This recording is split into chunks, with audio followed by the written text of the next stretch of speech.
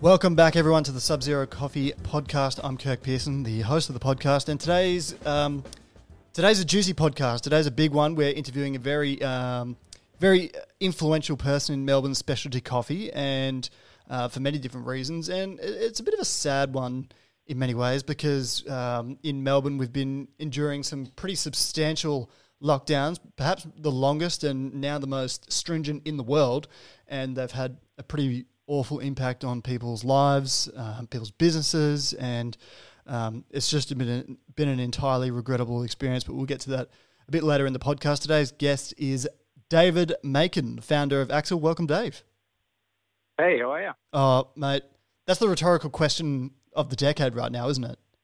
Very much so. It's just like, I mean, today, right now, I'm feeling good because we're talking to Dave Makin, of course, but yeah, sure. Like, there's been better years, sort of thing. You know what I mean? Yes. Yeah. Yes, I've definitely experienced better years than this year. Well, let me hit me back with the same. How are you going? It's kind of like this weird fog, and it's this weird. You almost feel like we're just on hold, like you're hitting pause on an old tape recorder, and we're just waiting to hit play again. So it is this really strange feeling that you just seem to be doing the same thing all day, every day, waiting. Yeah, and let's add a bit of context to this, Dave.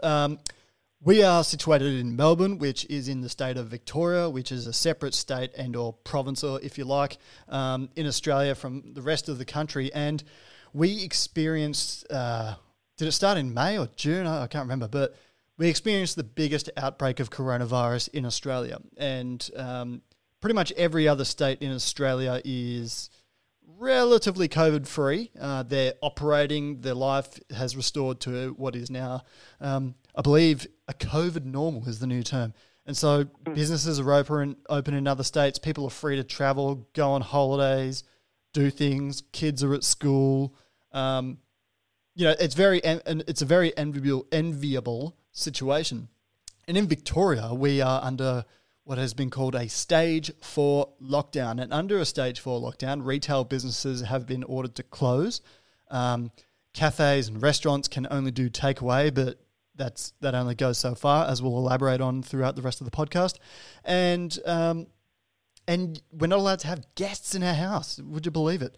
But we'll get to all of that a little bit later. Won't spoil the good stuff. But I want to know a bit about you, Dave. What are some of your interests outside of coffee? Well, it's interesting. I think I've only had two main interests my whole life, and that would be hospitality. And then my other one, I suppose, would be cars. So, I grew up racing go-karts as a kid, and then I restored like a 65 Mustang when I was growing up. Some like nearly 10-year project restoring that car, and it's just always been those two things that I've really focused on is hospitality and some sort of car racing or cars. Well, it's interesting. Yeah, I remember you telling me you had a great big crash in one of your races, and you showed me pictures of your car absolutely mangled. I don't know how you're alive, to be honest, and your wife must have been frightened, and your parents must have been frightened when you did that. That was pretty extreme sport. Yeah, it is a bit of an extreme sport, I suppose. I hadn't looked at it like that, but I feel quite safe. Like I'm shielded inside a roll cage, and I have fireproof suit and helmets, like all the gear. So when I do get into those sort of accidents, that was in Newcastle. I was racing and got clipped and knocked into a concrete wall at quite reasonable speed. So quite reasonable. What's quite reasonable speed? Yeah. I don't know. I would have been about, 120, something like that. So yeah, okay.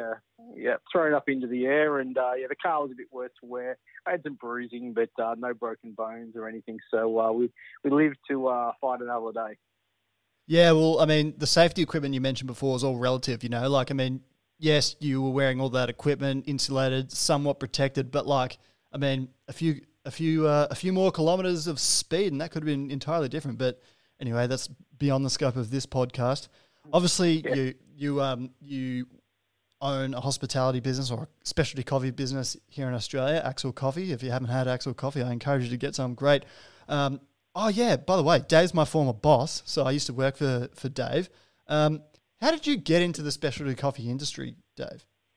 Well, you know what's funny is I don't think it was called the specialty coffee industry when I got into it. I think it was just the coffee industry back when I started. When was this? This was my 20th year in the coffee industry. So I started I first came out of school and went and did a degree in catering and hotel management, and always envisaged that I was going to get into the hotel game, and I ended up in restaurants, and I accidentally got introduced to the coffee industry while I was working for Spotless Catering in Melbourne, and there was a staff member there that was working on their coffee project, a guy called Peter Wolf. And he started bringing in different samples of different coffees and teaching me more and more about coffee. And that was probably my first introduction into the world of coffee was through him. Well, that's what I love hearing these stories, Dave, because it's always it's quite common in the people that come on this podcast to sort of, you don't go to coffee comes to you, because obviously it's a bit of a niche market. It's very hard, as we'll talk about soon, it's very hard to make $1 out of coffee, and it's not always a hugely lucrative career in some ways. But yeah, I like the way people encounter coffee, and I mean, I was a dish pig and then just learned to love it, but very, very interesting, David. I mean, coffee was I was hospitality for a good sort of 6 years, before I even stumbled across coffee. And then I got my first job in coffee was actually with Dow Egbert, which is a very large global coffee company, and I worked for them as a sales rep back in the day. And from there, where did you go? I went from Piazza d'Oro. I was there for nearly 5 years, and I went to work for Veneziano Coffee Roasters. Yep. Here in Melbourne. So I worked for them for about 5 years before eventually opening Axel in 2010. 2010, and somewhere in, or this is probably why you're at Axel. It'd be good to ask. Where along the line did you become the Australian Barista Champion? Oh, by the way, everyone, Dave is a former Australian Barista Champion, 2-time Australian Barista Champion, is it, Dave? Yeah, twice. So, I started in the coffee. The first ever Victorian Barista competition was 2004. And I was working at Piazza d'Oro, and their head of sales, who worked out of Sydney, was a guy called Mako LaPena. And he'd already been competing for a few years, and he said, "Oh, it's the first ever one. You should have a go." And he did some training with me, and I spent a couple of days with him, and competed at the first one, and I won in 2004. And I remember going to the Australian final. The Australian final back in those days, by winning the state, it just got me into like this open heat of like 30 baristas that all competed on the day, and went up to Sydney for the day. And I remember I came dead last. Wow. Hundreds and hundreds of points behind. But the irony was the eventual winner was Mako, who had been training me, so he won that year. And that sort of drove me to go back and compete again. I competed again in 2005 and won Victoria, and then I think I came about 5th in Australia. And then I competed again in 2006 and won Victoria. And then eventually I won Australia and went to the Worlds. And that was in Switzerland that year, and I came 11th, something like that. I thought, this isn't good enough. I'll have another crack. So I came back and went again in 2007 and won Victoria. And then I was runner-up in Australia, so I didn't get to go to Worlds. So we'll have one more crack. So I won Victoria again in 2008. And then I won Australia in 2008. And then I made the world final. And, I still remember, it was a very close second place. So, it was a fantastic experience and everything. But, it still burns. We've come so close. I can imagine. I can only imagine. Yeah. And it's that kind of thing as well, because you put so much work into it to get to that point. And I mean, it's a very subjective thing, a barista competition. If anyone who's listening hasn't watched one, I urge you to go watch one. And it's you'd see why there's a lot of ambiguity in what it takes to be a champion. But I can totally understand that you would be happy with your second place, and after that, begin Axel. I mean, that's no small feat. The second best barista in the world. It'd be nice to be the best, but it's not insignificant, David. No, not at all. And to be honest, I think if I had won, I probably wouldn't have opened Axel. I would have probably ended up going down a different path. You know, a lot of the time the World Barista Champion gets, you know, flown around and goes to different, you know, events and different, you know, coffee farms and gets sort of taken to a lot of different places. And to be honest, yeah, I probably wouldn't have been in a position to open Axel. So everything happens for a reason, and I couldn't be happier that we ended up opening Axel with my now wife, Zoe, back in 2010. Excellent. Well, let's get into some of that, because your first Axel store was in Hawthorn. Is that correct? Yeah, that's correct. Yeah, Burwood Road, Hawthorn. And the roastery was also in there, which you just moved, I think, last year across the road to a sort of bigger warehouse. So that was your first store. How many stores do you have now? We officially have 15 stores at the moment. 15 stores, and does that include the ones that you're yet to open? Yeah, it does. Okay. Yeah, that's why I was sort of a bit tentative in my answer, because I mean there is 15, but we've only got 8 open at the moment, mm-hmm. and of the 15, for whatever reason, we decided 2020 was the year that we were going to expand a bit, and we signed a number of leases back in 2019, mm-hmm. And yeah, they were all sort of under construction, you know, this year. And we've managed to complete the build on 5 new stores during 2020, during various stages of lockdown. And those 5 stores are completely finished, absolutely beautiful looking new stores. And we've just locked the doors, turned the lights off, and never opened them. They're just sitting there waiting. It's hard to hear you say that, Dave, but I guess I'd like to sort of explain to listeners why I thought it would be great for you and I to do a podcast. So today is Sunday, the 13th of September, and I asked you if we could do this on Friday, and you kindly agreed. And it was it sort of came about for me because of a post I saw on your Facebook. So I'm just going to read that post if you don't mind, Dave.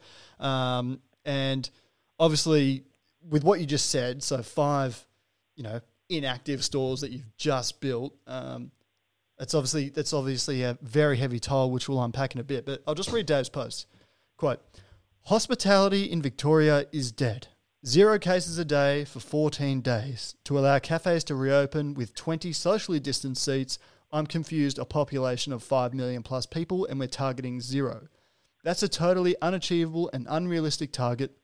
New South Wales has been unable to do that, New South Wales being the province above Victoria, let alone the rest of the world. This will mean hospitality will remain closed until there is a vaccine, which basically means everyone in hospitality will be broke and/or suicidal. I'm all for the lockdown, I'm all for health over business, but you have to have some realistic targets or what will be left. Real people, real jobs, real targets. It's a democracy, so feel free to comment respectfully, but if you're at home on a full wage, the only change to your life is that you're limited to an hour of daily exercise, then think carefully," end quote. Now, Dave, that sort of hit me, because with your business that you have, that we've just sort of explained a little bit about, the current restrictions are very much impacting you and in a very, very substantial way. And at the beginning of that post, 0 cases a day for 14 days, that is referencing the roadmap plan that is outlined by the government, which sort of is the proposed way that we're going to exit this lockdown and get back to some sort of normal. What do you think about that now? Like everything that you said in that post and some of the feedback that you got, what's been the response? I think it's important to understand that obviously I'm not trying to purport that I'm a scientist. Mm-hmm. I'm not trying to purport that I'm an epidemiologist. Mm-hmm. And obviously, you know, they're giving some incredible feedback and some guidance, you know, to the government. But there is also a lot of infighting between the scientists and the epidemiologists. So that's part of the problem as well, as some of them are saying that we should be opening up faster. Some of them are saying, no, the roadmap's fine. So, you know, really at the end of the day, I just like to see a little bit more consultation and a little bit more understanding of what their direction is and how they arrived at that direction. And for me, the biggest part of it is, and you know, I stated in that post, I'm all for, the lockdown being extended 2 weeks is disappointing, but a hard lockdown for 2 weeks from now being extended has a world of good. It'll save weeks and weeks on the end at lesser restrictions. So I can see why they've done that. I've also talked about the fact that I think we need to do better contact tracing, and I think that hospitality has done a very good job of that. And that's the other part of this roadmap that, a lot of hospitality can't understand. They'll open Bunnings in a few weeks, which for everyone, internationally, that's a big hardware store. And they'll let thousands of people a day walk around Bunnings buying all sorts of things. And they won't take down a single name. They won't take down a single phone number. But at the same time, in hospitality, they won't let us have tables and chairs, socially distanced. And then we're taking down everyone's names and everybody's phone numbers to be able to contact trace that. So there seems to be a lot of things that just don't seem to match up in the policy and what they're trying to do. And look, I wouldn't like to be the Premier. I wouldn't like to be in the government at the moment. But in the same breath, we've got to be able to give feedback, and we've got to be able to stand up for our industry and say, hey, we're doing the right thing. You know what I mean? Like, we've got sanitizer on the entry of the stores. We're not using sugar on the table anymore. We're not using paper menus anymore. We're doing QR codes so that you're not reusing menus between people. We're taking down names and phone numbers. We're doing all these steps to ensure that we can operate safely. But yet we're still not going to really get that opportunity to operate until we get to 0 cases. That's a 0 case average for 14 days. Well, let's explain this sort of roadmap as brief as we can. So it's a 5-step roadmap, and so I'll read as quickly as I can the steps. So step 1, starting today, the 13th of September, and this is all relative to hospitality. I'll just keep it for hospitality. This is a coffee podcast. So extension of stage 4 restrictions for 2 weeks, and singles can have 1 nominated guest at home. Hospitality restrictions remain unchanged. Next step, beginning 28th of September, moving to the second step of the plan, manufacturing, warehousing and postal distributions restrictions will be loosened, but hospitality restrictions again remain unchanged. Step 3, 26th of October to 23rd of November. And these are all sort of predicated on hitting targets. So back at step 2, I should mention there needs to be a daily average increase of coronavirus cases needs to be between 30 and 50, and that needs to be over the previous 14-day period. Next step, 26th of October to 23rd of November. Advancement to this step is contingent on hitting a daily average case rate of 5 or less over a 14-day period. Even that's beginning to be very, very ambitious.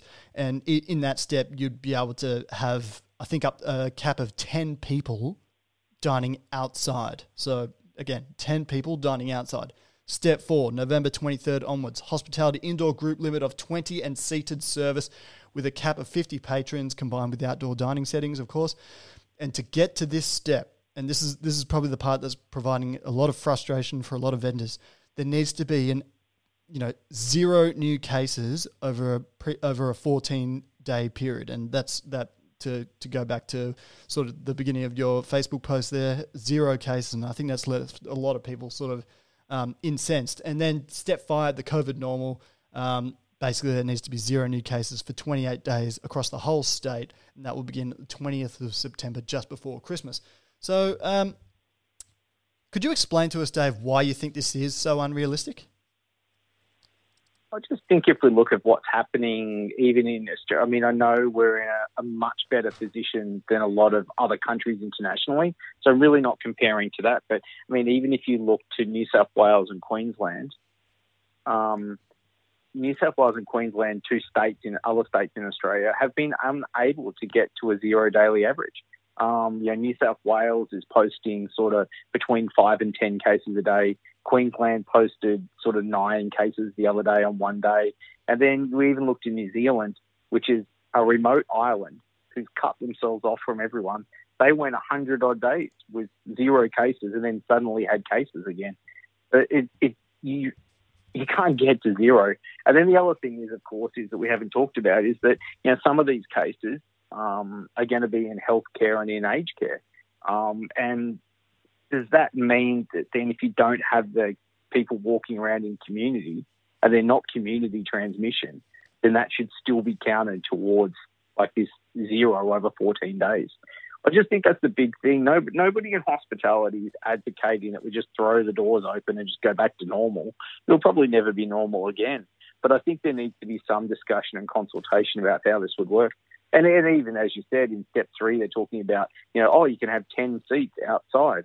Well, anyone that's been to Melbourne knows that, 10 seats outside isn't doing you much good on every second day in Melbourne. And not to mention the fact that you can't re-employ chefs and restock a whole kitchen to try and serve 10 seats. It just doesn't work. The economy of scale isn't there to trade with 10 seats. Yeah, you're exactly right, and I think this is perhaps something that a lot of consumers, I would hope, will sort of become aware of as this sort of unfolds over the next few months and years. But there's been enormous damage done to the economy and enormous damage sort of that we probably perhaps don't even realise. And if we're operating in our own little hospitality microeconomy, I think there's a lot of pain to come, but we'll get to that. I think another part of this, Dave, that perhaps a lot of people might not consider is the subsidised wages of this. So for companies. So obviously we have in Australia a program called JobKeeper, which is a payment of $1,500 a fortnight, which is soon to be reduced. That supplements the wages of a lot of Australian workers right now because, of course, the economy has been smashed. That's due to be reduced and then removed altogether at some stage next year. Is hospitality in Victoria going to fall off a bit of a cliff when that's removed, Dave? Yeah, I think there is going to. I don't think it'll be all of a sudden on one particular day, but it's all of a sudden going to get a lot harder very quickly for a lot of hospitality operators. And one of the things that's hidden behind all of this is obviously that, there's some staff that haven't been eligible for JobKeeper and JobSeeker and obviously, in a stand down sort of position.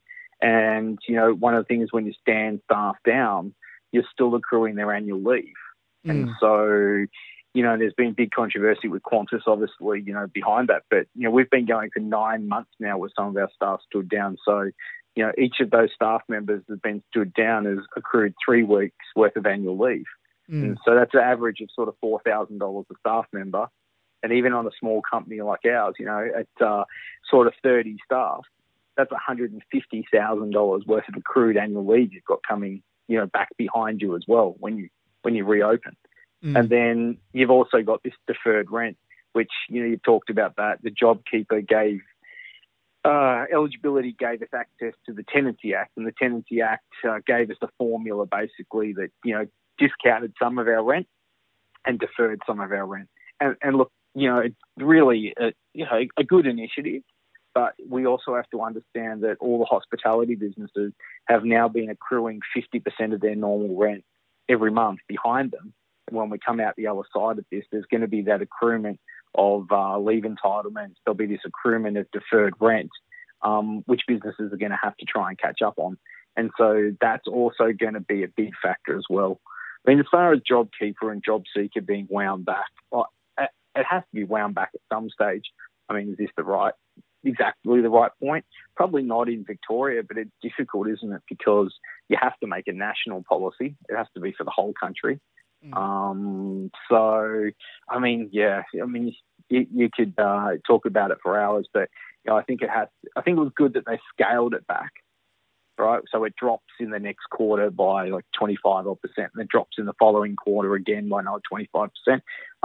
It's better that than to basically just remove it altogether from one day till the next. So it'll give businesses a chance, like myself, to adjust to it.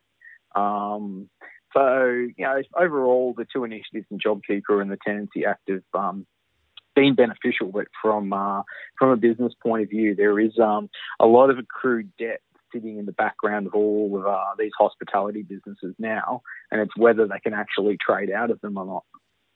Yeah, and I think bringing up commercial tenancy there is very interesting because we had Daniel Dick, who you may know, on the podcast a few weeks ago, and we sort of spoke about the future of negotiating a lease for a business in Australia, or perhaps even anywhere across the world, will there be this sort of pandemic clause, or will you, if you indeed decide to invest or in building another store in the near future, do you think you'll look for a sort of clause when you're negotiating this for a pandemic or such a shock? Because this is something I never could have imagined happening in my lifetime, but it's also, you know, I think I've rationalised with every day being locked in my house and only allowed out for an hour, is that it's just like, this has actually happened, and it's obviously changing our lives in so many different ways. But will it change the future of negotiating commercial leases forever? Like an act of God protection for you, so to speak? Yeah, I think that there's going to obviously have to be some sort of conversation and, you know, with future leases around things like this. But ultimately, too, that the landlord can't be expected to foot the entire bill either. You know, some of the landlords I've got, some of my landlords are big multinational companies, and so people just think, oh, well, you know, they should be able to, you know, suck that up and just, you know, waive the rent. But then a lot of those companies have shareholders, and those shareholders are, you know what I mean, like retired people and, you know, everyday people that own shares in that company, and they're relying on the dividend to live. And then the flip side of that is I have some of my landlords that are literally just independent, mum and dad, like landlords that own commercial building. One in particular is a retired, you know, elderly couple, and, you know, they invested in this commercial building as their retirement plan, use their superannuation to do it. So you can't write off the rent and just expect them to take no rent at all. And so that'll also be part of this problem when you negotiate a new lease. Is the landlord's not just going to turn around and say, oh, if there's a global pandemic, we'll just write off the rent for the entire length of the pandemic. I mean, like, I don't think that's just not going to get included in the lease. So it is going to be very interesting to see what landlords are willing to do and willing to negotiate if this was ever to happen again. But ultimately, we probably hope that the federal government steps in again with a Tenancy Act and instructs the landlords what to do, because at least that way it made it fair that all the landlords had to work to the exact same formula, and it wasn't up to individual tenants to be able to strike individual deals. That would put a lot of pressure on a lot of hospitality operators to try and go and negotiate with landlords and end up with all sorts of different deals, some better than others. Okay, well, very well explained there, Dave. I'm just going to play a little piece of audio that I got throughout the week from Chris Lucas, who is the head of the Lucas Group and founder of the Lucas Group. They own venues like Chin Chin and Hawker Hall, I think Kasume, some very, very well-known and established restaurants in Victoria. And this is sort of going back to the topic of sort of what the impact of the lockdown on the hospitality and coffee scene in Victoria. Dave, you might not be able to hear this. It's going to go for about 40-something seconds, and this is Chris Lucas appearing on Sky News in Australia. Look, I'm afraid the simple answer is no. I think that we are in a perilous state. As you correctly pointed out, we had hoped and we had asked for a plan to get out of this mess, and what we got yesterday was quite the opposite. We got a plan that, quite frankly, is a death knell to our industry. And quite frankly, I think it goes beyond that, Peter. I think 6 million Victorians potentially face an economic disaster and a mental health disaster that I think we've never seen before. And I'm really fearful for our industry. I think maybe potentially we're talking about up to 30 to 40% of restaurants and cafes across Victoria, Peter, won't survive this lockdown. Okay, so that was Chris Lucas appearing on Sky News, and he was asked a question by Peter Credlin about whether he was satisfied with the Premier's, I guess, exit strategy from this lockdown. What got me at the end of that grab, Dave, was the 30 to 40% figure that Chris Lucas sort of hypothesised could be the rate of closures that, or people sort of businesses folding from this lockdown. Would you agree with that figure? What do you think, it's more, less? Oh, it's fair. I mean, that's fortune telling. I mean, I don't think he's going to be a long way off. I think that there will be a large amount of businesses that don't make it. But, an exact percentage or figure, it's yet to be seen too, and that probably depends on, the steps that we go through to reopen, and then whether we then remain open, and then whether business returns to sort of levels it used to be at, and therefore all those businesses can catch up on that, the accrued debt we were talking about earlier, and make sure they can trade their way out of it. Well, and some modelling, I was reading an article in The Age, which is a publication in Victoria here, saying that PwC, a large accounting firm in Australia, conducted research for the inner city of Melbourne, and they predict that Melbourne could lose 79,000 jobs annually over the next 5 years in a scenario of prolonged recovery. And so that's sort of a worst case scenario, and that under that circumstance, there would be a fall of economic activity in Victoria of over $327 billion over the next 5 years. So I guess what I'm trying to sort of put an image in people's minds here, like the economy is sensitive. It's not. It's like breathing or blood flowing through your veins. If it stops for an entire year, there's going to be effects. If blood stops circulating throughout your body, you'll die. If you stop breathing oxygen, you'll die. It's not like we can sort of put the economy on hold, and it's not what's happened. It's not what has happened. It's been in hibernation or on life support, so to speak. But this shock will be felt for a long time, and I think the big part of it is travel, and a lot of staff in I don't know what the breakup in your business is, Dave, but a lot of staff that work in hospitality venues in Australia or Victoria are from overseas. They're students, and now that lack of travel and the ability for people to travel is going to severely impact it. Will that be an effect on you, Dave? Yeah, I think it'll be interesting to see how we go with staffing when we reopen. We're looking to fill all those positions because, we did have a reasonable percentage of our staff that were travelling on holiday visas or were out here on more longer-term visas than that. So, I think that will be, a small part of the effect, but I don't think that's probably going to be the biggest thing that's going to worry us over the next couple of years. Won't be the staffing, to be honest. What are some of the bigger concerns then? Yeah, I think we're obviously the industry is going to shift, whether we like it or not. There are going to be some long-term changes to the way people socialise and the way people get on with their day-to-day lives, and that'll have some flow-on changes. Particularly in the Melbourne CBD, you can see that part of the problem of why they won't let the city open is because to socially distance and get people up to their floors, they worked out it was going to take 4 hours to get everybody up to their floor in the lifts the building has, and then 4 hours to get everybody back down again if you had to socially distance and only have a small amount of people in each lift. And so, that's probably going to change.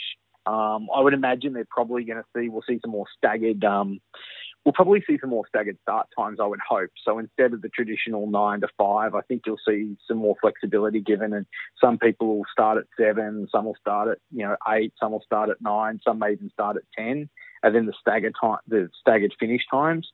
I think if anything, we've got some cafes that are in the foyers of large office buildings. I think that'll actually help us. I think that coffee rush that we traditionally see from sort of 8:30 to 9:30.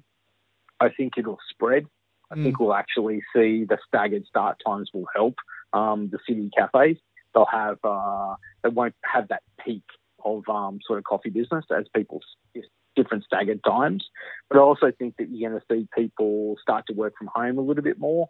I'm not panicked. I don't think you're going to see just whole office floors of people disappear and not work from the office. You can definitely see that people are going to be given flexibility, and they may have worked 5 days a week in the office before this, and they might now be given the flexibility to work 2 days a week from home. And so therefore we will see a drop in foot traffic. That even 2 out of the 5 days, that's a 40% drop in foot traffic if every company was to do that. So I definitely think we're going to see some foot traffic drop in the city and some changes to how that sort of works. And we're just going to have to adapt to that. Yeah, well, life as we know it will be decentralised in a lot of ways. which will have its ups and downs. I think, many people will find it favourable to work from home in different ways. But that's something that sort of piqued my interest, Dave, is the people obviously working from home a hell of a lot more. How does that impact a business like yours? Because obviously you sell coffee online. Did you see sort of a growth in sales online once the pandemic started and these lockdowns hit? Yeah, yes, our internet store has grown incredibly during this time. I think our growth, we're 500% up on last year. Wow. For our internet sales. But that's off a very, very small dollar base. So, yes, in percentage terms, it's a lot higher, but it doesn't go to hedge what we've lost out of all of the cafes. So, it's probably, that increase is probably only represents a couple of percent of what was lost from the cafes. But it was a nice bonus to see the online sales increase. I suppose it'd be great to see some more people drinking roast and ground coffee in home in Australia as opposed to instant. And unfortunately for anyone, that internationally probably doesn't understand, but some crazy percentage of people drink instant coffee in home in Australia and only drink roast and ground basically out of home. So it'd be good to see more of a conversion to people using real coffee in their homes. Yeah, and I think that's a very interesting point as well, because people in Melbourne obviously love coffee, and people in Australia, to be honest, love their coffee. And I think a lot of people will probably take interest in developing their skills at home. Does that sort of what's been you roast coffee wholesale? What's been the impact there? Like, has that dramatically dropped, or what? I mean, the cafes that you supply to are maybe still be open. What's been the flow-on effect there? Obviously, we supply wholesale coffee to other cafes, and we've seen a dramatic drop there. We've probably seen about a 60% drop in sales in our wholesale part of our business. Basically, because everyone's gone from a dine-in sort of setup to a takeaway. Some cafes we supply, would you believe, have gone up in volume. Like, ultimately, if they're in suburban locations, they've gone from a situation where a large number of people in the suburb they're based in go to work in the city Monday to Friday, buy their coffee there, and all of a sudden they're not. They're in their home now 7 days a week, so they're going to their local cafes. So it's funny, we've seen all the city cafes, drop basically to no volume, and we've seen some of the suburban ones actually go up in volume. It's a very interesting point you've raised there, and I've heard some really positive stories in that respect. And I live in Kew, which is not too far from Hawthorn, where you're based, and there's actually some quite fun. That's quite funny, Kirk. Well, I live in Kew too. We almost could have done this face-to-face without the restrictions. Oh, mate. Well, I mean, it's highly illegal right now, but, one day I won't rule it out. We'll have a Dave Macon podcast 2.0, but I didn't know that, Neighbourina. Welcome to the hood. I mean, you've probably lived here far longer than I have, but, good to have you here, Dave. Thanks. Appreciate the welcome. But yeah, like we were saying, there's a lot of people take ownership of their cafe and sort of support it, which is, a testament to this city and its its love for the finer things in life, coffee. It's good to hear you say some positive things, like it's obviously with the Facebook post that you had that I referenced earlier was in response to the restrictions and the roadmap plan, and perhaps some adjustments that could be made there. But what are you looking forward to in the future, Dave, with respect to Victorian hospitality or just life in general with the next few years to come? Because we don't know what's going to happen yet. It could be good. There could be some good things. There's probably going to be some pretty tough things. What are you feeling positive about? Well, I'm feeling pretty positive overall. I mean, obviously we're lucky to be living in Australia, and, as much as, we can have a little bit of criticism about the roadmap and the reopening, I think overall the government, state and federal and even local government have all done as good a job as they could be expected to do, given how quickly this was all brought on top of us. So everyone's sort of been trying to make decisions as they go, and there's been some things that could have been done better along the way, and that's even from my point of view as well. There's some things that I could have done better in my business, but it is quite difficult as you're going, to make decisions day to day, and especially did anyone think back in, the middle of March when this started, that we'd still be here 6 months later in this position. I don't think a lot of people would have thought that. So I think, what are we looking forward to? I think we're just looking forward to coming back to some sort of normal, like you said earlier, like a COVID normal. And I think that I'll be a lot more appreciative of a lot of things in life if we can make our way back to that. Yeah, well, it's interesting that you bring up the performance of the government, because at current we stand at about 26,000 total cases in Australia of COVID-19 since the pandemic began. And I'm just looking at India right now. Yesterday they had 94,409 cases in one day, new cases discovered in one day, and 78,000 people have died there. So, I mean, to put it in a bit of perspective, we're doing quite well, but the current stage 4 is a bit, which was pretty much the entire theme of this podcast, is pretty substantial. So yeah, you're right, David. It's in relative terms, we're doing okay, but heck, it's pretty. Living under these conditions for so long it's a very unique experience, and I really hope it doesn't last too much longer, because it's being allowed out of your house for an hour a day sucks. It gives you a small glimpse into if you're ever to be in prison for anything, doesn't it? I mean, we still have free will in terms of, going to the supermarket and, doing all sorts of things, Netflix and, all of these creature comforts. And it's been incredibly difficult. So, it'll be nice to see the restrictions lifted. Obviously, another 2 weeks from today than what we thought, but I'm almost getting used to it, I think. Yeah, me too. I mean, working from home, in the small capacity that I can, has been interesting. Perhaps I'll become like a sort of institutionalized creature of habit. Like I'll just remain maybe I've developed some habits that will last forever, but that all remains to be seen. David, do you think you'll get back on the car racing?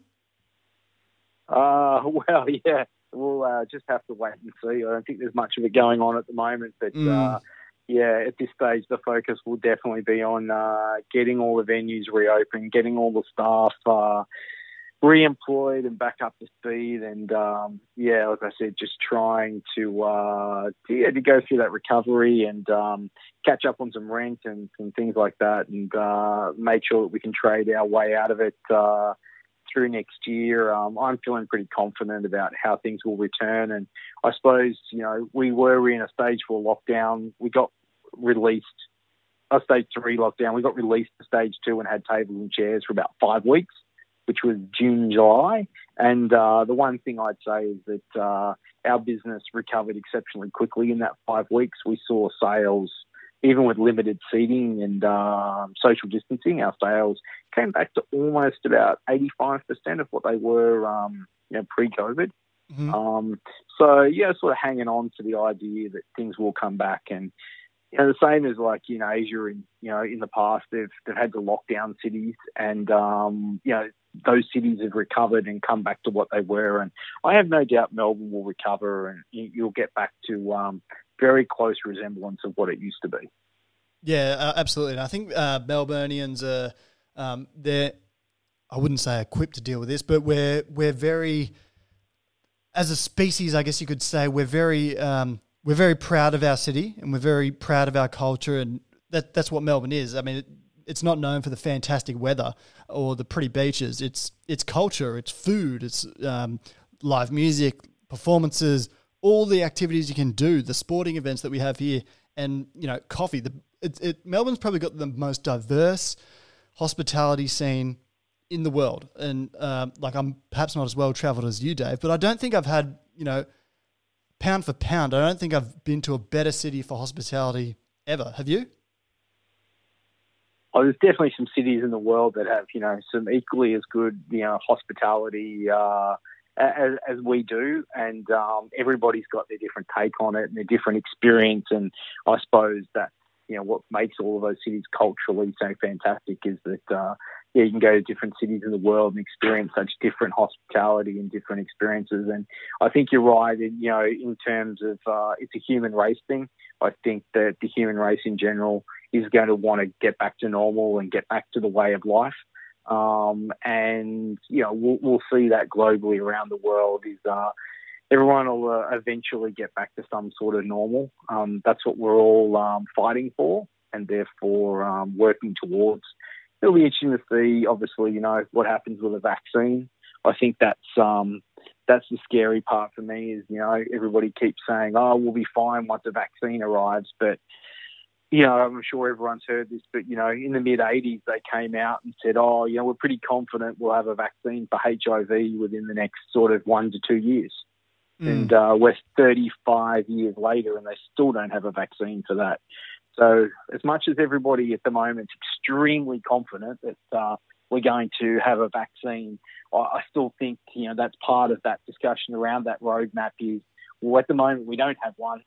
So we probably need to make a plan of how we're going to learn to live with this virus and protect, obviously everyone's health first. But I don't think we should be banking on suddenly having a vaccine as a Christmas present. No, absolutely not. And you can understand the skepticism of a lot of people around that vaccine. And I think most people would have to think, a rushed vaccine. Personally, I think the Prime Minister and the Premier should be the first ones on national television to have it, to receive the vaccine, to give people confidence. But could we be living in a situation in the future where if you want to go to cafes and go to sporting events or go to work even, you'll need some sort of proof that you've received or have been administered the vaccine? Oh, now there's a conspiracy theory, isn't there? A lot of people would argue that that's what they set out to do. I don't know realistically how they're going to administer it and convince the population. You know what I mean? There's always going to be a certain percentage of the population that's concerned about taking a vaccine, and I definitely have no issues with vaccines, and both my children are fully vaccinated and everything like that. The issue with this vaccine is more so the fact that it feels a little bit like it's being rushed to market. And so there's always that niggling idea, but I think that obviously we're going to have to get out there and make sure we protect ourselves from COVID. So let's hope the scientists that are working on it are doing a great job, and will help us get it all back to a normal sort of way of life. Yeah, just for the record, I'm very much pro-vaccine myself, David. It's important to clarify that, isn't it? We're definitely not promoting anything else. No, of course not. That's been one of the most entertaining things about lockdown. Actually, reading these QAnon conspiracy theories. I mean, they're quite elaborate. I mean, if you want some light reading for the afternoon, Google QAnon, Dave. It's pretty interesting.